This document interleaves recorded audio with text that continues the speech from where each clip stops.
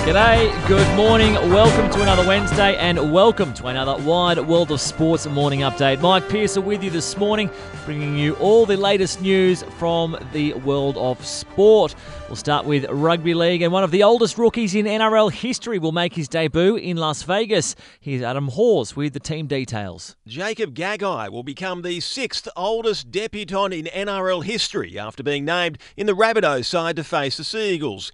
Gagai, younger brother of Knight star Dane, gets his first start on the wing at the ripe old age of 28 in, of all places, Allegiant Stadium, Las Vegas. He'll face a Manly side featuring new signings Luke Brooks, Jackson Barlaw and Nathan Brown. Origin forward Angus Crichton has been left out of the Rooster side to face the Broncos.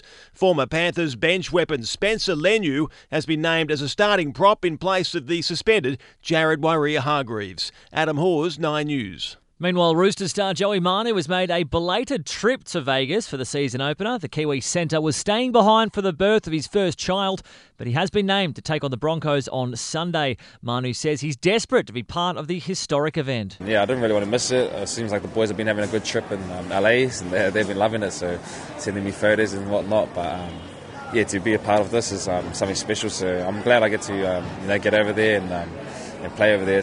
The Matildas are in Melbourne preparing for tonight's sold-out Olympic qualifier against Uzbekistan. Coach Tony Gustafsson says rotations to the starting side can be expected, with Caitlin Ford and Michelle Heyman to play. Both of them are definitely options to start, especially considering Heyman's performance when she came off the bench. Caitlin, we knew we had to adjust her load a little bit coming in. We'll see in training today how she looks in terms of how many minutes. There are concerns over the playing surface due to a Pink concert at Marvel Stadium, but stand-in skipper Steph Catley says she's not worried. To be fair, I think it looks good. I think if you hadn't have told me there was a concert on it, I might not have known. I'm used to it sort of being that hard. But yeah, it looks like it in good nick. It'd probably be the opposite sort of what we've just played on, so that might be a little bit of adjusting. But I think in terms of playing good football, it's perfect. To cricket now, Usman Khawaja is adamant his side is up for the Test series against New Zealand starting tomorrow in Wellington. The side is coming off a massive year in 2023, having toured India, won the World Test Championship and retained the Ashes in England. Khawaja says he'll always find a way to get himself up for cricket, no matter how fatigued he feels. Honestly, it's been one of the biggest years, and I've played 3 formats before for Australia too, and I felt like this year's probably been as big as those other years. Probably because it's been so much Test cricket. Test cricket's definitely the most mentally draining. New Zealand Test bowler Neil Wagner has announced his retirement after being denied a farewell series against Australia by Black Cap selectors. To AFL, Port Adelaide's Sam Powell-Pepper will learn his fate at the tribunal this morning. He was sent straight to the tribunal for a bump that left Adelaide's Mark Keane concussed. The match review officer graded the incident as careless, severe impact and high contact, and has recommended a ban of at least 3 weeks.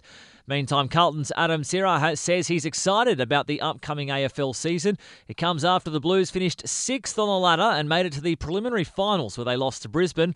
He's told 3AW Radio they're building something special. They built a resilient group, a group that's close together. And it's funny, the word expectations and noise this time of year begins to build. But playing for a big club, those things you can't shy away from. In golf, some strange comments from American Taylor Gooch, who claims there'll be an asterisk if Rory McIlroy finally wins the Masters and completes his career Grand Slam, given LIV players won't be there competing. It's not true, though, because the best LIV players will be there, but Gooch won't, as he's not ranked high enough. In tennis, Australian Chris O'Connell has moved into the second round of the Dubai Tennis Championships, and the findings of a review into the Wallabies' doomed Rugby World Cup campaign last year will be made public next week, 2 months after being presented to the Rugby Australia Board. That is the very latest from Wide World of Sports on this Wednesday morning. You've been with Mike Pearsall. I'll catch you tomorrow.